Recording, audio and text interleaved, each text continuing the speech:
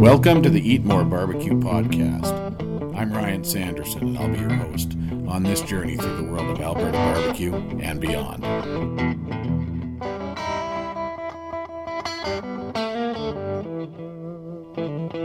Welcome back to the Eat More Barbecue podcast. This is episode number 31, and this episode is brought to you by Canada's Barbecue School. Check out www.bbqclass.ca for details on the Pitmaster classes they have scheduled in 5 Alberta cities coming up real soon here in 2019, taught by national champ Rob Reinhardt of Prairie Smoke and Spice Barbecue. They will have 5 styles of smokers on site, so if you're in the market for a new cooker, just being able to get out there and check out the different varieties is well worth the price alone. Come on down, get unbiased advice, and taste the food for yourself. You will learn the techniques that impress the judges and the techniques that impress your family. We all know those are not always the same. You will tackle 5 different meats, and Rob will talk about ingredients, technology, cooking fuels, and different strategies to allow you to be the king or queen of the smoker. Check the link in the show notes for full details, and I'll be attending the Calgary class on March 30th, and I hope to see a bunch of you there. No curling update this week, recording this open on Monday night, so no update. Still sitting at 6-11-1 in the Springbank Curling Club Tuesday Night Men's League. Hope to get back on the winning track tomorrow night. Before we jump into this week's episode, a quick reminder that if you're enjoying the show, please pause your podcast app right now, take a quick screenshot, and share it on your social media. Let your friends and followers know that you're listening to the Eat More Barbecue podcast, and don't forget to subscribe, rate, and review. Also, please check out the new look Alberta Barbecue Trail. I'm now using the trail idea to support and promote all the great barbecue joints in the province. And you can follow the Alberta Barbecue Trail on Twitter and Instagram, and check out the Alberta Barbecue Trail page at www.eatmorebarbecue.ca for a listing of all the barbecue joints in Alberta. If you're listening in and you see that there's someone I've missed, please let me know, and get on out there and support your local barbecue restaurant. For this week's episode of the show, I had the pleasure of visiting your local ranch just north of Airdrie, Alberta last month, and sat down with Wayne Hanson. Your local ranch is a cattle operation here in raising some high-quality Alberta beef. You can find their product at a number of retailers and restaurants around southern Alberta, and they also have a shop on site at the ranch. I appreciated what Wayne said about being hands-on in almost every part of the chain. Have a listen, and I hope you enjoy the show. Welcome back. Another episode of the show here, everybody, and I'm up just a little north of Calgary at your local ranch, and I'm really pleased to be here with Wayne Hanson. Wayne, thank you for having me out here today, and welcome to the show. Yeah, thank you. Thanks for coming. So we just before we came inside and sat down here, kind of took a stroll around some of the property here and saw some of the cattle. So tell me about your operation here, a little bit about what you're doing and what you got going on. So some of the history of how we got to where we're at. We'll start real quickly at the beginning. In 1909, we registered the brand down in Brant, Alberta, and it's a bell with an L inside of it, and we call it the Bell L. And so it's one of the it's our stamp of quality. So everything that we associate to it, we want to make sure that it is as good as we can make it, and it's our pride factor right there. Right. So we have in my lifetime, we have been in the purebred business where we sold cattle that were quite well known and renowned around the world, and we sold cattle into just about every country that we could export to. Nice. Live or semen or embryos or all that. And as my family grew and my kids, I've got 3 kids. Yeah.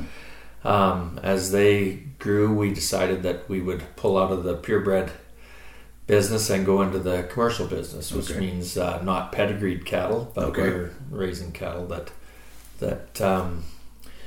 would be either traded for commodity to a feedlot or that kind of an idea. Right. My youngest one went to school down in California, and he wrote a thesis his graduating year on the vertical integration of a cattle ranch, and here we are. Okay. So for the last 18, 20 months, we've been vertically integrating. And so what we're doing now is we took a step back. When we first got into the commercial cattle, we were we were custom running cows for a guy out of Texas, and we had 500 to 600 cows of our own, and it was a massive operation where at any given time we could have 2,500 head around here. Okay.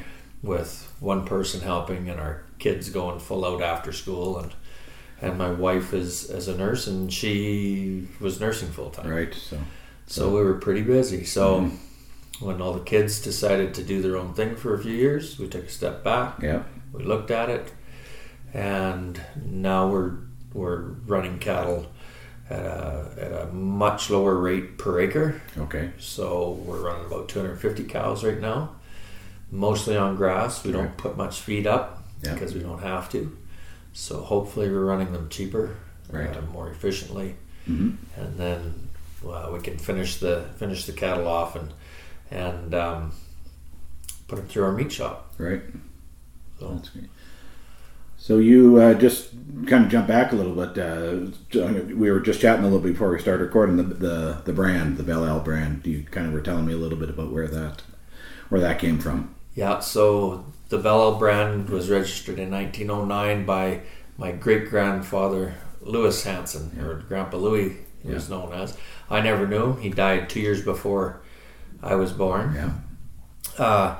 He had a horse operation mostly, and back in the day, you didn't have to have any money. If you worked hard, you could earn a pretty good living. You could buy land, you could do everything, because there was no such thing as taxes at the time. Yeah. And so they would go jump out and buy 5,000 acres, and they'd have 2 bad winters and lose it all, and 3 years later they could do it again because they'd saved money and they could do it. So he had a huge construction company. Okay. And he was probably the biggest construction company in Calgary in the late 20s, early 30s. Okay. And the dirty 30s pretty much took its toll on it, and he probably had a few bad habits that didn't help. And so therefore his son, my grandfather, he went to work on the rigs in Turner Valley, Longview. That's where my dad was born. Okay. 1943, we came to Simons Valley. So moved a little north. And started ranching there. Okay. So there you go. The ranching's been since the mid 40s, kind of. Yeah, this part with the identification of our immediate family. That's 1943. It started. Yeah. And then when did you move out to kind of the Airdrie area here? We. When I was a young kid, there was my grandfather, my father, and his brother Gary, and we all worked together. So we bought up here at Airdrie in 1974 together, and then we just started putting more pieces together up here. Right. My uncle moved up in 1976, and we moved up in 1979. Okay. So you've seen a few changes up in this neck of the woods, I imagine, in that period of time, quite a bit of growth. Yeah, huge growth. Yeah. My wife Rhonda, her family's been here forever. So in Airdrie, there's a Fletcher Park, and she's a Fletcher. Okay. And so her one side is Fletcher, the other side is Colstead, and they've been here as long as anybody. Right. And so we went to school together. And we often talk about when we were in school, even when I was in grade 9, Airdrie was probably only about 1,500 people. Yeah. And now we're looking at 70,000. Yeah. So it's blown up. Yeah, I've been in Calgary 23 years now, and just the growth in Calgary, and obviously out here, it's pretty wild to see. Yeah. What I've seen in that time. So. You've got a few extra years out here on top of that, so yeah, pretty wild. So the vertical integration you mentioned, what has that meant exactly for you? So we were just selling our cattle commodity. So we were a little bit more technical than the average commercial cattle ranch. And we had put in some things like our scales, so we could sell them off farm, so we could kind of control the shrink on the cattle, which the shrink is the deduction which a feedlot would take. Okay. And so you would haul them there if you're going direct, and you would take whatever shrink that was lost on the truck, or if we sold them through an auction mart, you take them the night before, they shrink overnight. Okay.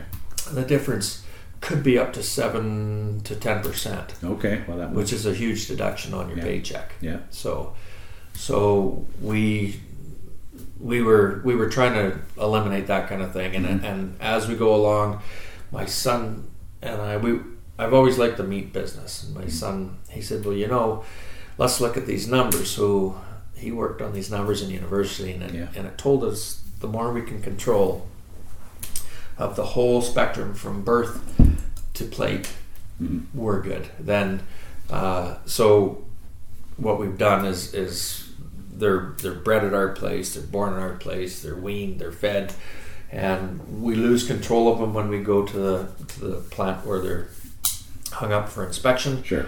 And then we get control of them 48 hours after that back into a cooler. Okay. And so we control that. We don't own the facility in which we butcher. Right. However, my wife Rhonda and I go down and actually help with the butchery. Okay, so you're almost from start to finish. You got your hands on that on there. Yeah, and so we are really young into this. I'm not young, but our operation is young into it. Yeah. So we're growing at a tremendous pace, and eventually we'll have to solidify more parts of the vertical integration by owning our own butcher shop and storefront that looks different than the one we have out on the farm. You got the little store here on. Yeah, awesome. And you're working with a number of on the retail side of things. I'm seeing your product around a bit, so you're kind of moving into that a bit. That was the first thing. The first thing that we did, the first thing that we ever sold on these is I went out for dinner at the Hayloft in Airdrie. Okay, yeah. And they did such a wonderful job. I just walked up. We hadn't even started. We had cattle on feed, but we hadn't butchered anything. Right. And I walked up to Jason and Han there at the Hayloft. And I said, "Oh my goodness, what a wonderful job you guys have done in here. Yeah. That is one of the best meals I've ever had. Yeah. Could I sell you some local beef?" Sure. Right. And they both said, "Absolutely. When will it be ready?" I said, "Well, about 6-8 weeks from now, we can maybe do something." And so that was the first thing. Perfect. And what a wonderful partnership. Yeah. And since then, Cam Clark was one of the next guys that supported us, and he doesn't. Every weekend he has a little barbecue. So he uses a few smokies, and sure. Davis Chevols, they have a deli there that Damanamit runs. Damanamit food truck. Okay. Uses our beef. We've got Homegrown in Airdrie. We've got Simply for Life in Airdrie. We've got some just amazing partners, and our clients that come out to the farm, they're all our friends. Like once they're out here once, it's like family when they keep coming back. Right? Yeah, absolutely. So it's really nice. Awesome. So right now you're running about 250 head? Yeah, about 250 calves will be born this year. Some in the spring and some in the fall. Okay. So that means that I could virtually have one butchered every day of the week, Monday to Friday. Right. However, we're not that far along yet in our the way our growth is. In about 3 years, that's exactly where we will be. Right. And so that's a lot of beef. That is. So that's where we're at. We still sell a few cattle commodity. Okay. This year it was just our mid cut of our heifers that we sold, but I don't know if we'll sell any next year until later on. Right. But, so currently in a week you're butchering how many? We do right now. It's slow season. It's same retail and restaurant and everything. Yeah. So it's our slow season. So we're one a week. One a week right now. And we're not building much inventory right now at that. Mm-hmm. So that's where we're at. And leading up to this, we had depleted so much over the summer that we were 2 a week for about 12 weeks to build a little more inventory. Yeah. So at any one given time, we have a tremendous amount of inventory on hand. Sure. And then as we move into the summer, we will ramp it up to 2 a week again. Okay. And so we just have to monitor it. The bad news is that from conception to plate, we're 800 days away. Right. And from recognizing that we need more, and if I have to put them on feed, we're a minimum 200 days away.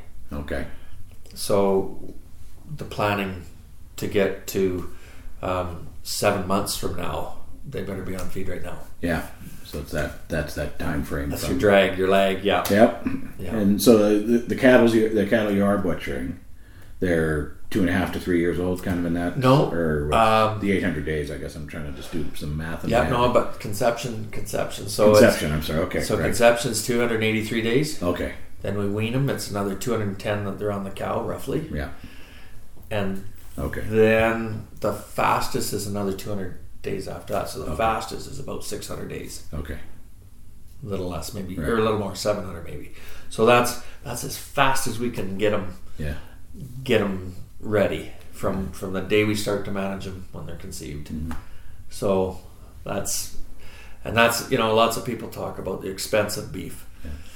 Well, from the day a chicken's hatched to the day that it's on the plate, it's about 30 days. So it's just a much faster turnaround, That's I guess right. you could say, right? That's right, yeah. So it is. It's a lot more intensive. Yeah, and long-term planning really for you, right? Just Yeah. managing numbers and seeing where you think you might need to be down the road and all of that, right? Yeah. One of the other fun things that we do is Fitzsimmons Brewery, they handle our products in there, and I think they might start handling a few more of them. Okay. But we feed their mash. Okay. And they use our jerky and pepperoni. Nice. Okay. Through there, maybe some smokies coming up. Yeah. Something like that. So yeah. And the other thing that we just branched out to, so we're at Avenida Market. Okay. Down on McLeod Trail and Anderson Road. Yeah. Right just south of that. Okay. We're down in the Mercantile down there, and we have a few clients down there that are using our products in the food court. Oh, perfect. Yummy Churro is down there. He does it. And then we're in Simons Valley with our chicken. Okay. So the Simons Valley Market that burnt down, Yes. well, it's in the basement of the house. Yeah, I haven't been back over there since before the fire. Yeah. So. That's only about 3 miles from where I grew up. Okay. So it's kind of like going home. Yeah, I'm in Royal Oak, so I'm a 5-minute drive from our house to there. So that's where our chicken meat is in there. So you do the chickens here as well yourself? No, we buy them from Bowden. From Bowden, okay. Bowden Chicken, and those guys are fantastic. They do it just about exactly like we do. It's a family, and it took us a long time to find the chicken guy that we really liked the way they did it. Yeah, those guys are fantastic. Yeah, they're at Bowden. Yeah, they're at the Bear Spa. Yep, farmers. That's market. right. Yeah, I think that's the only farmers market they're at. Okay, yeah, that's just. And so we sell for them as much as we can possibly sell for them. Yeah, awesome. Well, you guys, it's partnerships, right? Absolutely, that's what makes it work. Can't do everything yourself, and yeah, awesome. So we were chatting outside a little bit about the animal care, I guess. Talk to me about some of your kind of how you trying to make life as easy and stress free as you can on the cattle, as on the animals. Yeah. So I didn't mention it to you, but one of the things that we're pretty proud of is that there's really no manure on the cattle. Like, we're in the dead of winter, and it doesn't look like there's any bedding out there, but it's all recycled wood chips off of. Actually, this stuff came from Harvest Hills Golf Course. Okay. And so that's what's in the pens, and so it's important when it's cold. That stuff is heated a little bit, so there's a little bit of like an electric blanket almost under them. Right. And so there's a little bit of heat comes up, but the manure will never stick to them because it goes into the recycling into the mulch. Right. Okay. And so in the spring we just pull the rough off of it and then renew the new top on it. Right. And it's clean. So we use horses to move the cattle, to doctor the cattle, to feed the cows. We use the team, and it's slow and quiet. And one of the kids that were out at a school tour asked how come they're so quiet, and I said, well, if you're kind to them, they're kind to you. And so that's the theory. And we pail feed everything but the ones that are in the pens. We were pail feeding everything, but we have to use a different kind of feed this year because we're short of feed, so we have to use a truck to do it. But out on the pastures, Yeah. we're still pail feeding through the winter to give them the energy that it takes for them to thrive Right. in the winter. Yeah. Now the feed shortage, is that due to the summer last year? Yeah. We had a couple dry years. Yeah. And so we use our own hay, basically, and then the silage we use, which is it's a cereal crop, and it was a horrible crop. But a good year for barley would be 100 bushel, and the barley that was on the field beside it this year, it only went 32. Okay. And so it tells you that we're 70% short of that. Right. So we silaged some and brought it in and put it in the pit. And the good part about silage is it'll last forever. Okay. It won't rot. So we grind our hay, we grind our straw, and the silage is cut up into little short 3/4 inch to inch pieces. Right. And then it's heated and it turns into kind of like a tobacco molasses kind of a. Okay. And so it's really good, and it's moist. It's about 50-60% moisture. Right. So when you dig it out, it's all heated and it's steaming. It's like eating something warm. Right. So that's what that is. Excellent. And our cattle out on grass is stockpile grass, so we don't go on it until the winter. So all summer it grows. Right. And the other ones are on the bunches from the barley straw. So each bunch is about 4 feet across and about 3 feet high, and then it saves all the chaff and all the fines and all the good things and puts it all in. So every bite they take is nutritious. Excellent.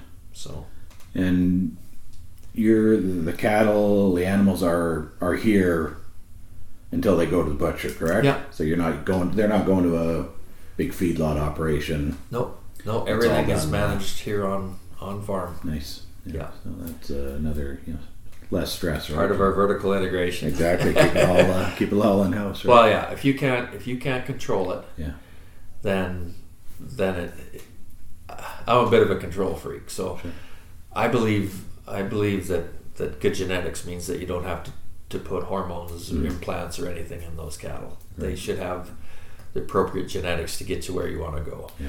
I think that the implants they would make my cattle more efficient, no doubt. But they're a pretty good cheater for poor cattle. Right. It makes poor cattle compete average with a good animal. So Right. so that's why we don't do it. I don't have to feed them any antibiotics. I don't have to do any of that stuff. If you've got good management, good vaccination program, Yeah. they don't get sick. Exactly. So Awesome. Let's talk about the meat. You were talking out when we were chatting earlier about the marbling and everything. Kind of get into that and yeah. the genetics. I guess you kind of said it's. So that's something that when we were in the purebred business, we were my commercial guy said, "Oh, well, you guys are way up here, and you know what you're doing." And I said, "Actually, when you sell them, you sell every one of yours as an animal, and you get the same price for everyone." I said, "We throw half of ours away because they're not what you want. So Right. we throw half of them away." So when we were in the purebred thing, we did embryo transfers trying to improve a herd in 1976. Okay. So I mean, we were in the leading edge of those kind of things, and we did ultrasound for carcass information Right. back in the 80s. We did all these things to try to learn more about what we were doing, and as the associations got data, they have come up with an EPD, which is expected progeny difference. So those things will tell me at what accuracy. So it would tell me that this one is going to grow faster by 10 pounds than on average than the other one, and it'll do it 80% of the time because that's what your accuracy is. Right. So there's growth numbers, there's calving ease numbers, there's unassisted calving, there's marble, there's yield, and so when I buy a bull, I look at all those things on numbers, but you still got to like the look of them. Yeah. So you might go to a sale where there's 100. Yeah. There's probably only 2 that I really Would. want, Yeah. and sometimes I can't afford them. But lots of times, if I can pay $15,000 or $20,000 for one, then I can sell them to another purebred guy that sees the value in them too, or Right. trade for 2 more bulls that I like or something. Yeah, something to. But then you've got cows that have that genetic quality that passes on, and then you compound it with another bull that has that genetic quality, Right. and it's really easy to get high AAA and prime marble, Right. like you saw in the Tomahawks. Yeah, we're looking at those out there. And so that's our genetic selection Mm-hmm. makes it easier for us to do what we want to do, Right. and be consistent at it. Awesome. Excellent. And if we eat something of every one we do, and if we don't like it, we pull it. Yeah. We pull it out of inventory and we gorge on it.